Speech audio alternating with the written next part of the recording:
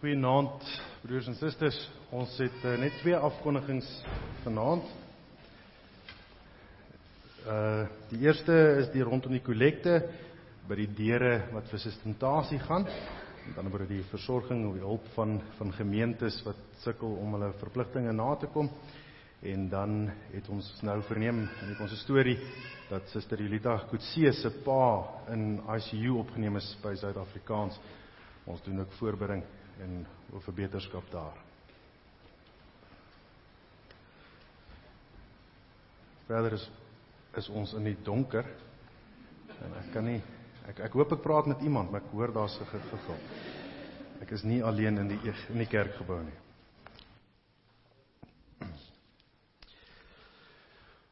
Geliefdes in ons Here Jesus Christus, wanneer ons dan ook weer hier in samekoms is dit ook ons belydenis, ons verklaring, dat ons hulp is in die naam van die Here wat hemel en aarde gemaak het, wat getrou bly tot in alle ewigheid, en die werke van sy hande nooit laat vaar nie. Genade en vrede vir julle van God ons Vader en die Here Jesus Christus, deur die kragtige werking van sy Heilige Gees. Amen. Kom ons sing as lofsaam tot die Here Psalm 147. Ons sing daarvan verse 1 tot 3.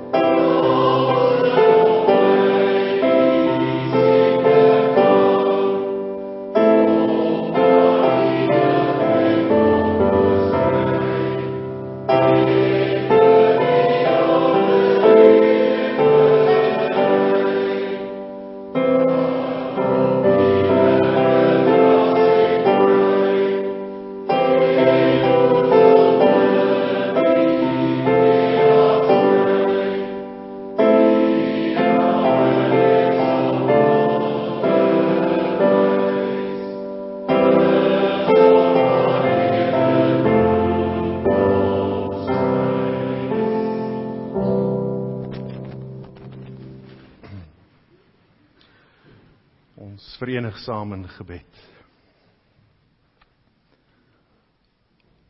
Ons almagtige God en Hemelse Vader, ons dankie vir hierdie geleentheid wat ons het om weer in die teenwoordigheid te mag wees. Tog so met 'n belydenis dat ons nooit sonder die teenwoordigheid is nie. Maar wel met die bewustheid dat vanuit die beloftes, soos U dit vanuit die woord aan ons openbaar, dat daar waar 2 of meer in U naam is, daar is U. Dat ons iets van 'n belydenis het dat U selfs op 'n meer besonderse manier in geloofsgemeenskap by ons is. Mag ons dit vanaand dan ook weer so ervaar. Want wanneer ons hier stil word, ons U teenwoordigheid mag ken. In besonder wanneer ons vanuit die woord ook wil voorgaan. Dat U vanuit die werking van U Gees ons harte en gedagtes in besit sal neem. Dat U tot ons sal spreek. Dat die gedring en druis van die wêreld daar buite nou hier vir ons mag stil wees. Alle bekommernis van ons verwyder mag wees. Dat ons alleen ons mag toespits op U. Mag U ons hier die rustigheid van hart gee. Dat ons mag weet,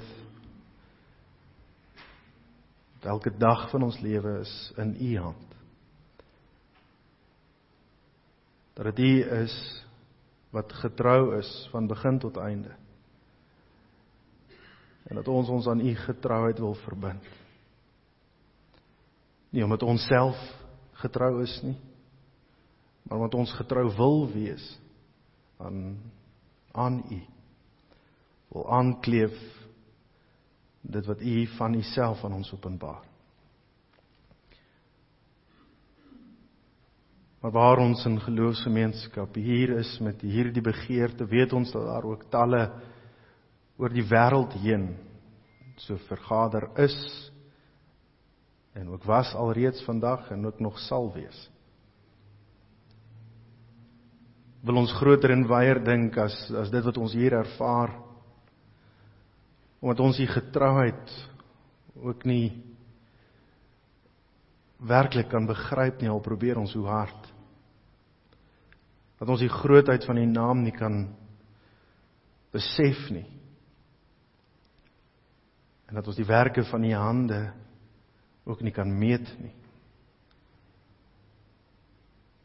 En daarom dank ons U ook dat ons weet, dat dit wat ons hier het, maar 'n druppel van die emmer is, van dit wat U besig is om te doen, elke dag.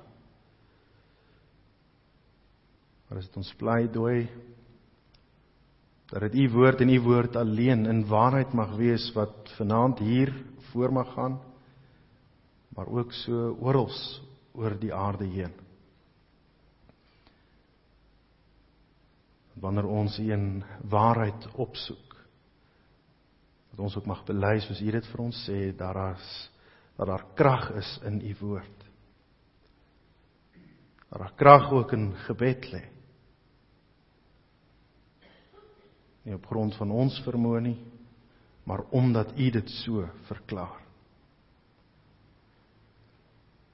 Waar ons dan ook hierdie week so begin het in U naam vanoggend, met 'n wonderlike getuienis ook van jong mense wat besef wie U is, die geloof wat U aan hulle gegee het, wat dit tot belydenis kon kom. Dat elkeen van ons ook opnuut weer mag versterk mag wees in hierdie selfde geloof, wat U van Abraham, Isak en Jakob afreg deur die geslagte heen aan hierdie jong mense geskenk het, maar ook so aan elkeen van ons. Mag ons hierdie week ingaan met hierdie belydenis. Dat dit U is wat getrou is, standvastig. Dat ons U alleen in opregtheid mag soek en hoop om te mag sien en ervaar hoe U kragtadig deur ons ook werk om in U koninkryk werksaam te mag wees. Versterk en bemoedig ons dan ook so, dat ons vanuit die woord, verkondiging vanaand weer, soos vanoggend, bemoedig mag word, om die lewenstaak wat U in geloof op ons lê te mag opneem, en in getrouheid daaraan mag uitvoering gee. Maar Here, omdat ons hierdie dinge nie uit onsself kan vra, of mag staat maak, ons eie getrouheid nie, pleit ons dit so van U, alleen in die naam van ons Verlosser en Here, Jesus Christus. Amen. Geliefde gemeente, die woord van die Here kom vanaand tot ons vanuit die boek Josua, en ek hou vir ons dit voor aan die hand van die 2020 vertaling, Josua hoofstuk 24, vanaf vers 1 tot en met vers 28. Josua het al die stamme van Israel in Sichem byeen laat kom. Hy het die oudstes van Israel, hulle hoofde, hulle regters en opsieners opgeroep, en hulle het in die teenwoordigheid van God gaan staan. Josua sê toe vir die hele volk, so sê die Here, die God van Israel. Ander kant die rivier het julle voorvaders in die verre verlede gewoon, Tera, die vader van Abraham en Nahor, en hulle het ander gode gedien. Maar ek het julle voorvader Abraham van ander kant die rivier afgeneem, en hom deur die hele land Kanaan laat trek. Ek het sy nageslag vermeerder. Ek het aan hom Isak gegee, en aan Isak het ek Jakob en Esau gegee. Ek het vir Esau die bergland Seir gegee, om dit in besit te neem. Maar Jakob en sy seuns het afgetrek na Egipte. Ek het Moses en Aaron gestuur, en ek het Egipte met plaag getref, soos wat ek gedoen het. En daarna het ek julle laat wegtrek. Ek het julle voorouers uit Egipte laat wegtrek, en julle het by die see aangekom. Die Egiptenare het julle voorouers met strydwaans en bemanning agtervolg tot by die Rietsee. Hulle het na die Here om hulp geroep, en hy het dit donker laat word tussen julle en die Egiptenare. Hy het die see oor hulle laat kom, en dit het hulle bedek. Julle het met julle eie oë gesien wat ek in Egipte gedoen het. Daarna het julle vir 'n lang tyd in die woestyn gebly, en toe het ek julle ingebring in die land van die Amoriete, wat oor kan die Jordaan gewoon het. Hulle het teen julle geveg, maar ek het hulle in julle hand gegee, sodat julle hulle land in besit geneem het. Ek het hulle voor julle verdelg. En toe het Balak, seun van Sipor, die koning van Moab, gereed gemaak en teen Israel geveg. Hy het Biliam, seun van Beor, ontbied om julle te vervloek. Ek wou egter nie na Biliam luister nie, en hy het julle toe net geseën. So het ek julle uit sy hand gered. Julle het toe die Jordaan oorgesteek en by Jerigo aangekom. Die burgers van Jerigo, die Amoriete, die Ferisiete, die Kanaaniete, die Hetiete, die Gerasiete, die Jewitiete, die Jebusiete, het teen julle oorlog gemaak. Maar ek het hulle in julle hand gegee. Ek het 'n vlaag paniek voor julle uitgestuur, en dit het hulle, die 2 konings van die Amoriete, voor julle uitgedryf. Dit was nie deur julle swaarde en boë nie.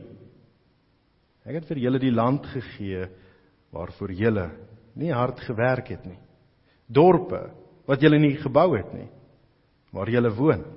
En wingerde en olyfboorde, wat julle nie geplant het nie, maar waarvan julle eet. Daarom dan, julle moet ontzag hê vir die Here, dien hom met opregtheid en getrouheid. Verwyder die gode wat julle voorvaders aan die ander kant die rivier en in Egipte gedien het, en dien die Here. Maar as dit verkeerd is in julle oë om die Here te dien, kies julle dan vandag wie julle wil dien. Of die gode ander kant die rivier wat julle voorouers gedien het, of die gode van die Amoriete in wie se land julle woon. Maar ek en my huis, ons sal die Here dien. Hierop het die volk geantwoord en gesê, nooit sal ons die Here verlaat deur ander gode te dien nie, want die Here ons God, hy is die een wat ons en ons voorouers uit Egipte land, uit die plek van slawerny laat optrek het, en wat voor ons oë hierdie groot tekens en mag gedoen het. Hy het ons bewaar op die hele pad waarlangs ons gegaan het, en onder al die volke waar ons deurgetrek het. Die Here het al die volke vir ons uitgedryf, en die Amoriete wat in die land gewoon het. Ons sal die Here dien, want hy is ons God. Maar Joshua het die volk gesê, julle sal nie in staat wees om die Here te dien nie, want hy is 'n heilige God. Hy is 'n besittelike God. Hy sal nie julle oortredinge en sondes vergewe nie. As julle die Here verlaat en vreemde gode dien, sal hy julle weer kwaad aandoen en 'n einde aan julle maak, nadat hy aan julle goed gedoen het. Toe sê die volk vir Joshua, nee, maar ons sal net die Here dien. Daarop sê Joshua vir die volk, julle is getuies teen julle self, dat julle self die Here vir julle gekies het om te dien. Hulle het geantwoord, ons is getuies. Verwyder dan na die vreemde gode in julle midde en rig julle harte op die Here, die God van Israel. En toe sê die volk vir Joshua, ons sal net die Here ons God dien en ons sal net na sy stem luister.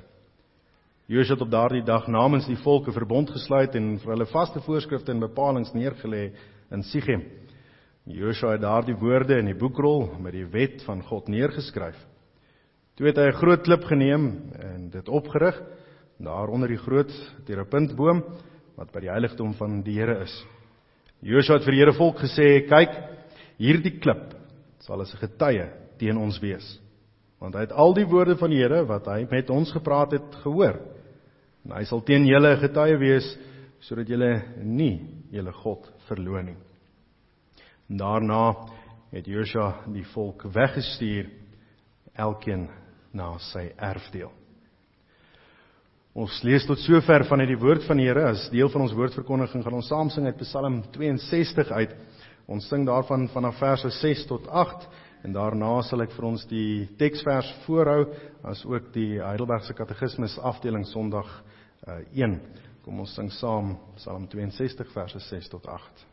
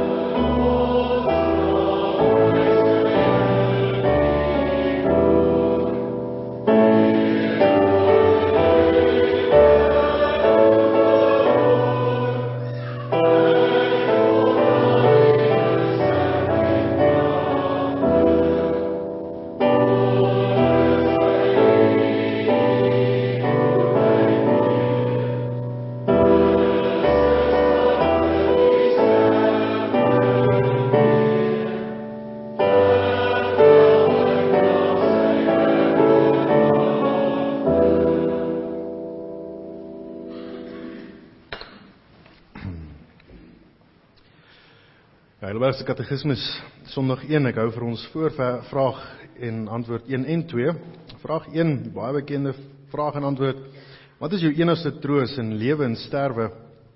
Die antwoord, dat ek met liggaam en siel, in lewe en in sterwe, nie aan myself nie, maar aan my getroue verlosser, Jesus Christus behoort.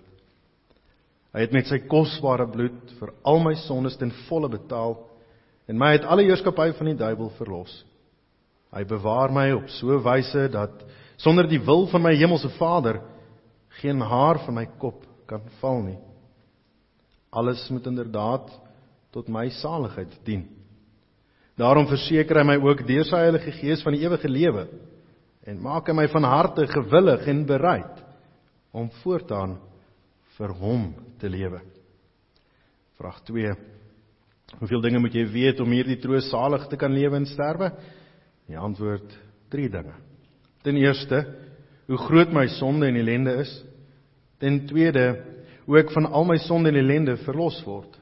En ten derde, hoe ek God vir so 'n verlossing dankbaar moet wees. Ons teksvers is in 'n sekere sin vanaand net inleidend, want die strekking van ons geleesde gedeelte is in geheel die teks, maar die klem val juis op hierdie inleiding in vers 2. Josua sê toe vir die hele volk, so sê die Here, die God van Israel. Geliefde gemeente van ons Here Jesus Christus, dit is nie 'n enkele geval waar ons, soos in hierdie geleesde gedeelte vanaand hoor, hoe daar 'n opsomming amper is van die genadewerkinge van God nie.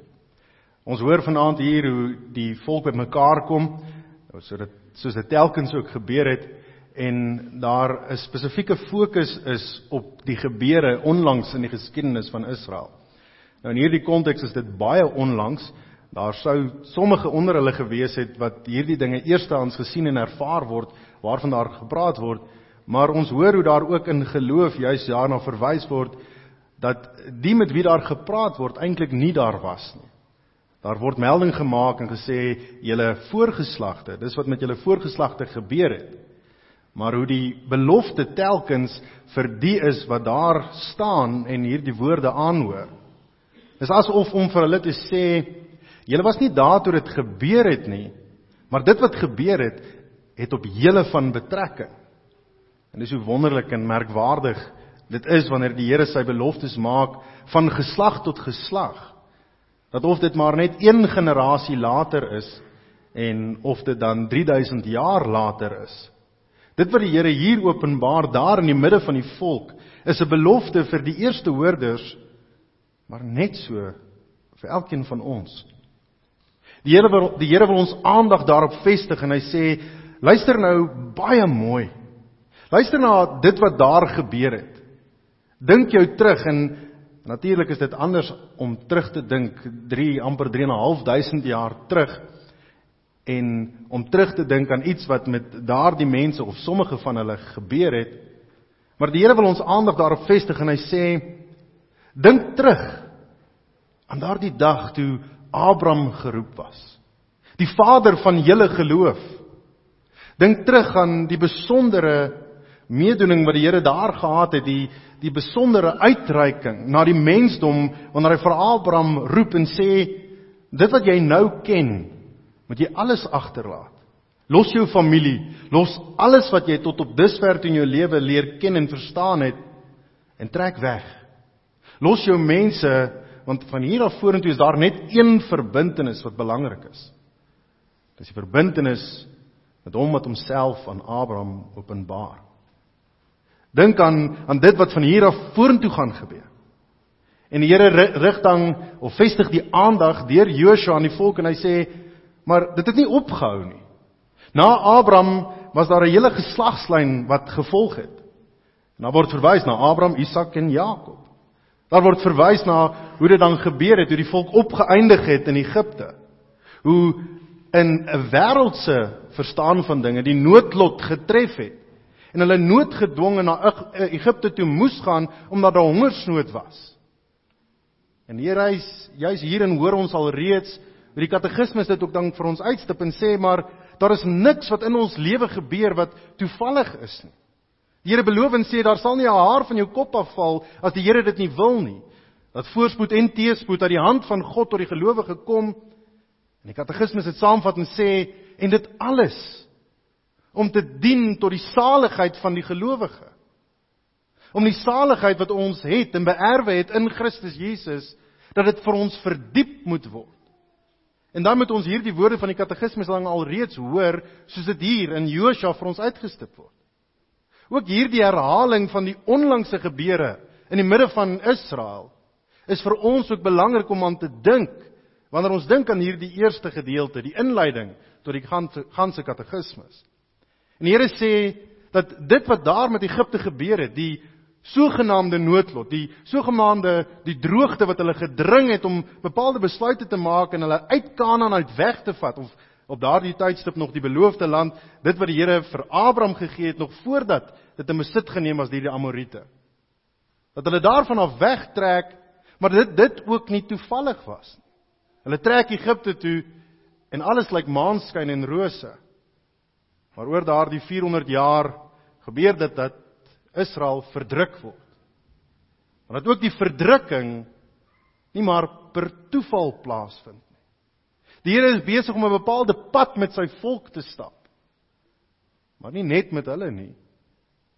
Alles wat daar met in Egipte gebeur het met Israel, het ook 'n groter doel van God se openbaring gehad vir ons om vandag na te kan terugkyk. En die Here wil ons juist daaraan herinner. En daarom is dit die narratief wat hier vir ons oë afspeel. En dit is asof Joshua nie net met die volk daar praat nie, maar vir elkeen van ons sê, dat hierdie dinge wat herhaal word, moet vir ons ook in dieselfde indruk geplaas word. Ons moet ook terugdink en dink aan asof dit ons voorsate is. En dit is die strekking van die Godsopenbaring. Dat dit nie net die voorvader van Abraham nie net die voorvader van Israel was vanuit 'n genealogie nie, maar in geloofsterme is Abraham ook ons voorvader. Dat die volk van die Here in Christus Jesus, een is waarvan ons deel is, net soos Abraham. En wanneer die Here dan vir Israel in daardie konteks dit sê, is dit net so vir ons. Dat ons moet terugdink en besef, dat hierdie gebeure wat daar plaasgevind het, alles dinge is wat die Here laat gebeur het. Sommige die aktiewe wil van God en ander die passiewe wil van God. Dit wat die Here laat gebeur en dit wat die Here toelaat om te gebeur. En wanneer hierdie gebeure dan so voor Israel se oë gehou word, word dit voor ons oë gehou. Dat daar waar hulle dan by die see kom en hulle het geen meer plek om heen te gaan nie. 'n letterlike doodloopstraat met Egipte agterna en hulle strydwaans, die farao op pad om hulle te kom onder die swaard te laat deurloop. Maar die Here sê hy bring skeiding tussen Israel en Egipte. Dit is die Here self wat tussen Israel en Egipte kom staan. Dit is die Here self wat dan die Rietvallei voor hulle laat oopgaan. Dit is die Here wat afbaken en afsonder in hierdie terme hy self voor en agter. En wanneer die Here dan op hierdie manier fisiek die volk afsonder, hoor ons al reeds ook dit wat hy in geloof vir ons kom gee. Hierdie afsondering wat in Israel plaasvind daar letterlik, wat ook juis heenwys op die afsondering wat hy vir die gelowige wou gehad het. Dat die Here afsonder apart hou vir sy groter doel. En so is dit dan deur hierdie reeks gebeure in alles wat herhaal word. Dat die Here ons aandag daarop wil vestig en vir ons sê, maar dat alles het 'n groter doel gehad. Hierdie groter doel waaraan Joshua die volk dan herinner. Wat Joshua dan daartoe lei om hierdie baie besondere belydenis tot te dring. Die bekende woorde waaruit meeste preke seker uit Joshua 24 kom as teksvers, dan vers 14 of vers 15 as Joshua sê, maar ek en my huis, ons sal die Here dien. Joshua is nie op enige manier ander as enige ander gelowige wanneer hy tot hierdie belydenis kom nie. Die Here sonder nie vir Joshua af asof om 'n 'n merkbare verskil in Josua en die res van Israel op daardie momente wou maak nie. Dis nie vir ons te sê, maar Josua was spesiaal en uniek, waaraan ander gelowiges nie sou kon deel hê nie. Ons het hier die geloofshelde, soos ons dit ook in Hebreërs 11 kry, waarna die Here spesifiek verwys. Ons kan dink aan Abraham en Moses en selfs Josua, en reg deur die skrif aan mense wat besonder uitgewys word. Maar in terme van hierdie belydenis, is dit die belydenis van alle gelowiges. 'n Belydenis wat sê, wanneer die Here homself openbaar, wanneer hy homself deur sy Gees in geloof aan ons openbaar, dat wanneer ons weet wie hy is, sê ons saam met Josua in geloof, maar ek en my huis, ons sal die Here dien. 'n Belydenis wat kom vanuit hierdie verklaring wat daar in die midde van die volk plaasgevind het. Wie God is. In die konteks van Israel en alles wat hulle beleef het tot op daardie tydstip, dan besef ons, dan lê die moeilike pad eintlik agter hulle. Die land Kanaan is al reeds in besit geneem, Jerigo se mure het reeds geval, die oorlogtydperk is nou verby, en die land is al reeds onder die volke, of onder die spesifieke stamme verdeel. En hulle betree daar 'n era waar dit eintlik vredelewend is, waar dit gemaklik is. Ons hoor dat daar vir hulle gesê word, julle het land gekry waarvoor julle nie hard hoef te gewerk het nie, dorpe wat julle nie gebou het nie, landerye wat julle self nie geplant het nie. En is hierdie Ethiopië, hierdie land wat oorloop van melk en honing, wat nou in hulle besit is. En in die oomblik wanneer die Here dit vir hulle sê, dan herinner hy hulle waaroor dit alles gaan. Dat dit God is wat dit so beskik het. En wanneer God dit gee, en wanneer die gelowige daarmee gekonfronteer word, dan loop dit spontaan uit tot hierdie belydenis van Josua. Here, ek sien wat U gedoen het. Ek dink terug en ek onthou alles wat ons oor die laaste 40 jaar plus ervaar het. En ek kan nie anders as om te sê, U is die enigste skepper van hemel en aarde nie. Op grond van dit wat ek gesien het, eerstehands met my oë ervaar het, is dit my belydenis. Op grond van wie U is en wat U doen, erken ek, U is genadevol, U is gesagvol, U is alomteenwoordig. En ons hoor in 'n Ou Testamentiese terme, hoe daardie belydenis alles omvat, wat ons in die ganse geopenbaarde woord van God kry. Hoe Josua daar voor die volk staan en vir hulle sê, maar hoe kan julle anders, as soos ek, na al hierdie gebore kyk, en nie saam met my dit wil sê nie. En dan is dit die merkwaardige, die mooi daarvan, dat die volk agter Josua aan sê, Amen. Net so vir ons. God en God alleen. Nou geliefde broer en suster, hierdie belydenis van geloof om doelbewus op grond van dit wat God aan hulle geopenbaar het, te mag reageer op die genade van God en te sê, ek kan nie anders as om te sê, God is die enigste God nie.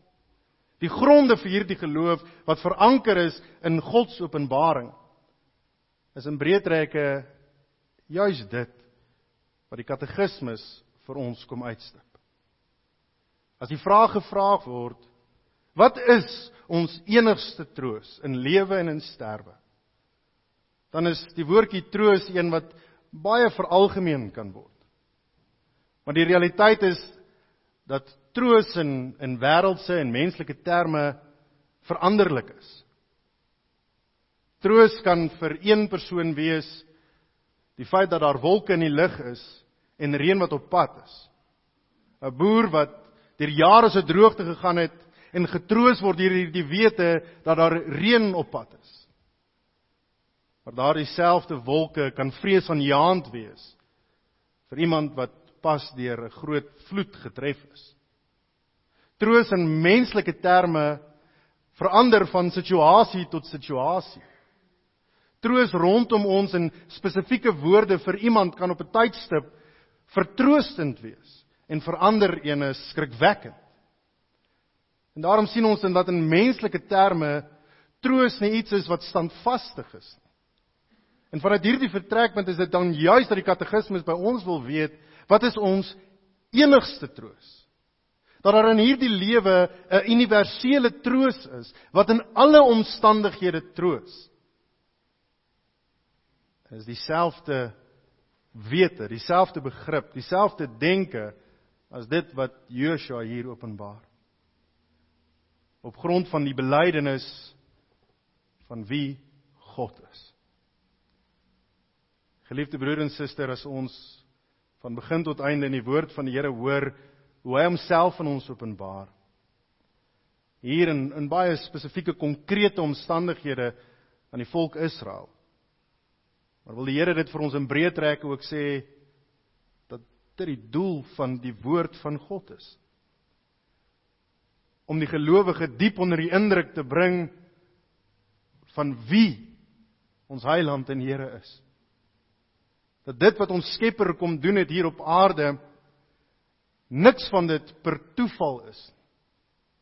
Maar dat God die aandag van die mens wil bring op dit wat hy doen, om vir ons troos te gee. En soms is dit moeilike omstandighede. Soms is dit 400 jaar in Egipte. Soms is dit die dreiging van gevaar, van oorlog. Soms is dit armoede en teëspoed. Soms is dit droogte en soms is dit vloede. Maar in die midde van dit alles kom die Here en hy sê vir ons, daar is een onveranderlike in dit alles. En dit is hy self. Dit is hy wat nooit verander nie. Dit is hy wat in die midde van dit alles dieselfde is. En op die einde van die dag die uitkoms sal bepaal. Menslik gesproke is dit maklik om mis te kyk. Om te midde van die groot uitdagings en die storms van hierdie lewe verward te voel. Selfs verwaarloos te voel, afgeskeep. En daarom is dit dan ook so mooi wanneer ons in ons geleesde gedeelte hoor en sien hoe die Here daarop wys en homself openbaar aan die volk en hy sê dat hy 'n besitlike God is. Dat die direkte vertaling van hierdie gedeelte ook daarop kan sinspeel en terugwys na dit wat ons in Eksodus 20 vers 5 lees, die Here ook daarop praat van 'n besitlike God. Dat hierdie besitlikheid 'n openbaring is van God se toewyding vir sy kinders, sy geliefdes. God wat hom beywer. Ons kan dit self so verklaar om te sê, God wat hom hartstogtelik beywer vir sy kinders. Dat God in geen omstandighede die hand van die gelowige los nie. Dat die verwydering tussen die mens en God iets is wat nie van God se kant af kom nie, maar alleen van ons kant af. Dat wanneer ons op enige manier verwaarloos voel, afgeskeep, wanneer dit voel dat ons weeskinders is dit alleen omdat dit ons gebrekkige vermoë om die volheid van God raak te sien. Maar juist in hierdie terme, wanneer ons Here Jesus sy disippels daarop wys en sê, maar wanneer hy van hulle af weggaan, laat hy hulle nie as weeskinders agter nie, maar dat hy die vertrooster, die Heilige Gees stuur, om met ons en in ons te wees. Die Godsopenbaring van God, drie enig Vader, Seun en Heilige Gees, juist hier die bemoediging vir die gelowige is, om te mag weet dat in alle omstandighede, die Here ons troos is. Die Here ons daarop wil wys, dat selfs daar waar die lewe nie sin maak nie, daar waar daar onsekerheid is oor die toekoms, daar waar ons kan wonder oor landsomstandighede, oor die onstuimigheid van politiek, die uitkoms van 'n verkiesing, of slaggate reggemaak gaan word en Eskom ooit sal herstel. Dan sê die Here vir ons, maar te midde van alles wat ons rondom ons sien, is hy nie apaties teenoor ons nie. Nee, want so lief het hy die wêreld gehad, dat hy sy eniggebore seun gestuur het om vir ons sondes te sterf. En dit is God se deurslaggewende belofte aan elkeen van ons. Dat die troos in ons Here Jesus Christus vas en seker is. Maar dat self die ganse geopenbaring van God se woord juis hierdie doel het, om vir ons as gelowiges vandag ook te sê, elke keer wanneer ons terugdink aan die interaksie tussen die almagtige skepper van hemel en aarde en die skepping, dan moet ons raak sien hoe God bemoeienis met ons het. En dat ons daarin troos mag vind. Getroos mag weet dat ons lewe en ons sterwe in die hand van God is. Dat hy van begin tot einde 'n pad met ons stap. 'n Pad wat ook nie individueel net vir elkeen van ons is nie, maar van geslag tot geslag. En of ons dan nou hier is vandag, en soos gras verdor en afgesny word en verlep in die aand, en môre dalk nie meer hier is nie, is die Here getrou. En dat sy troos aan elkeen van ons is, dat die skepping deur hom in stand gehou sal word. Dat ons toekoms nie in ons hande is nie, maar in syne. Dat ons mag weet, ons troos word beantwoord deur hierdie belydenis. Dat God drie-enig, homself aan ons openbaar. Dat ons aan hom mag aankleef, mag vashou. Deur die wete dat hy getrou is. Amen. Kom ons dank saam.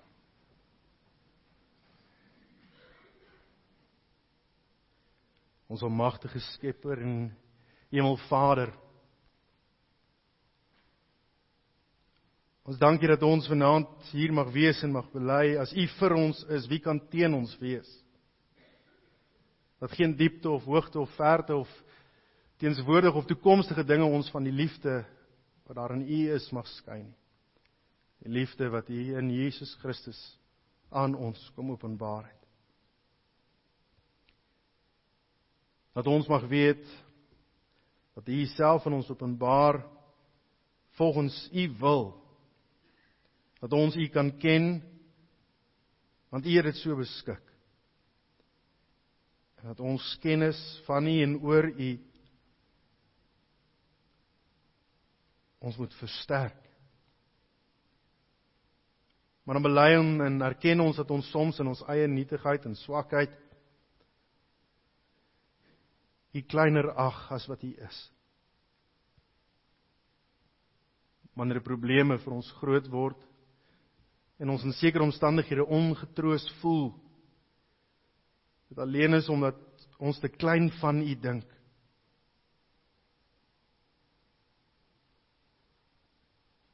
Dit bely ons teenoor U, Here. Vergewe ons sonde. Maar dan dank ons U ook dat ons dit mag bid, nie in ons, op grond van ons eie getrouheid, maar op grond van die soenverdienste in ons Here Jesus Christus. Dat die genade ook daarin aan ons bewys is. Dat ons alleen op U mag beroep. Dat ons nie troos in ons eie doen en late nie, maar in die werke van U hande.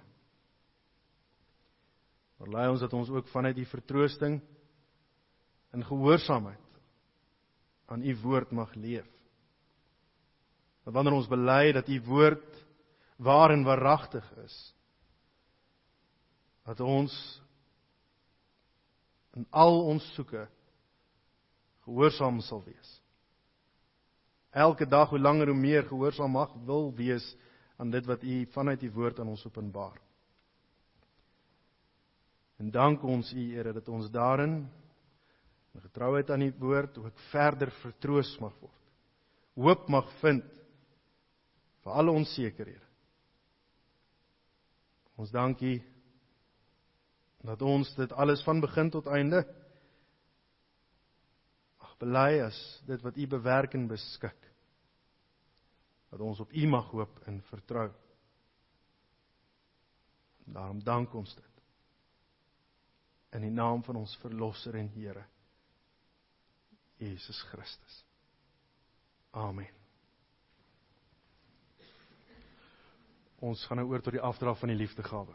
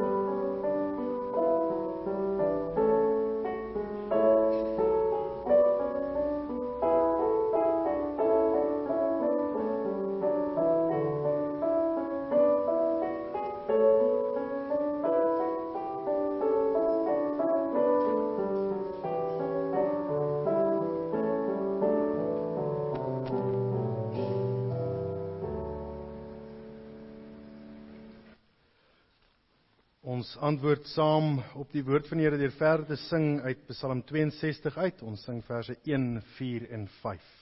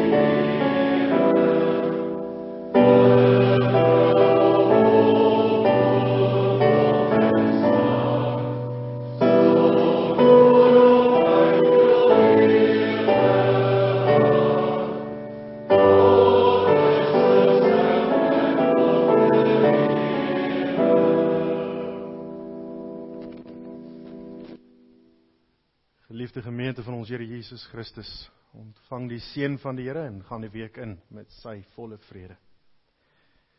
Die Here sal u seën en u beskerm. Hy sal tot die redding verskyn en u genadig wees.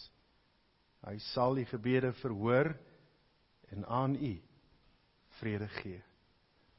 Amen.